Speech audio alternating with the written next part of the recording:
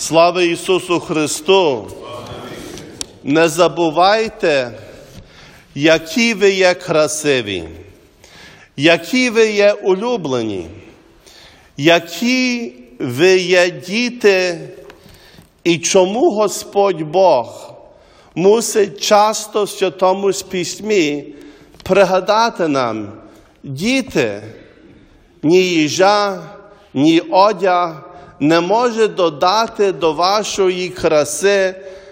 Перше треба дбати про Небесне Царство, щоб ваша душа була з Богом з'єднана, щоб ви зрозуміли, кого ви є діти, чому ви тут є і куди ми всі йдемо.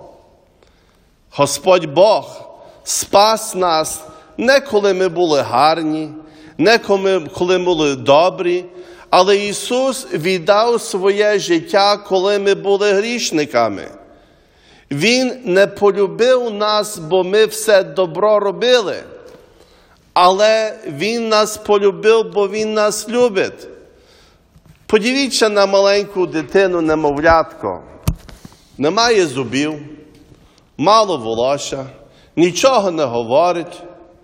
А яка то велика любов спливає від матері до дитини, від батька до дитини.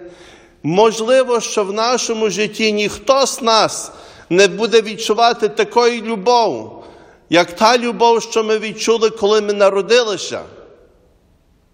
Та ось така любов велика від Бога до нас.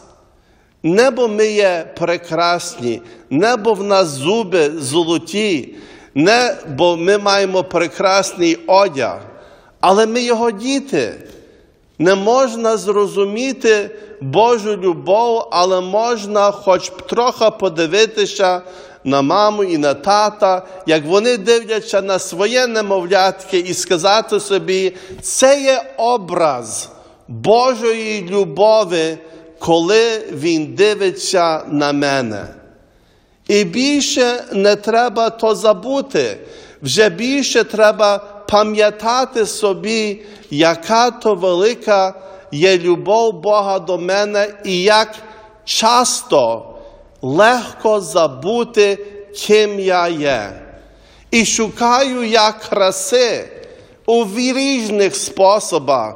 Може, якщо один брильянт собі купити, одну помаду, одну суконку, штани, костюм, черевики, хату, машину і так далі, і так далі.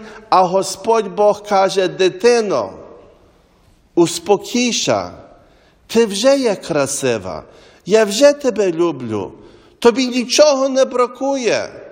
Будь щасливою і жий на тому світі, бо життя є глибоке і має більше вартість і є більше значення, ніж лише, щоб люди на мене дивилися і сказали: в нього гарний костюм, в неї гарна суконка.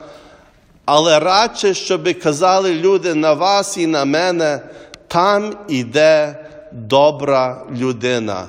Така природна краса душі освітлює ціле наше життя.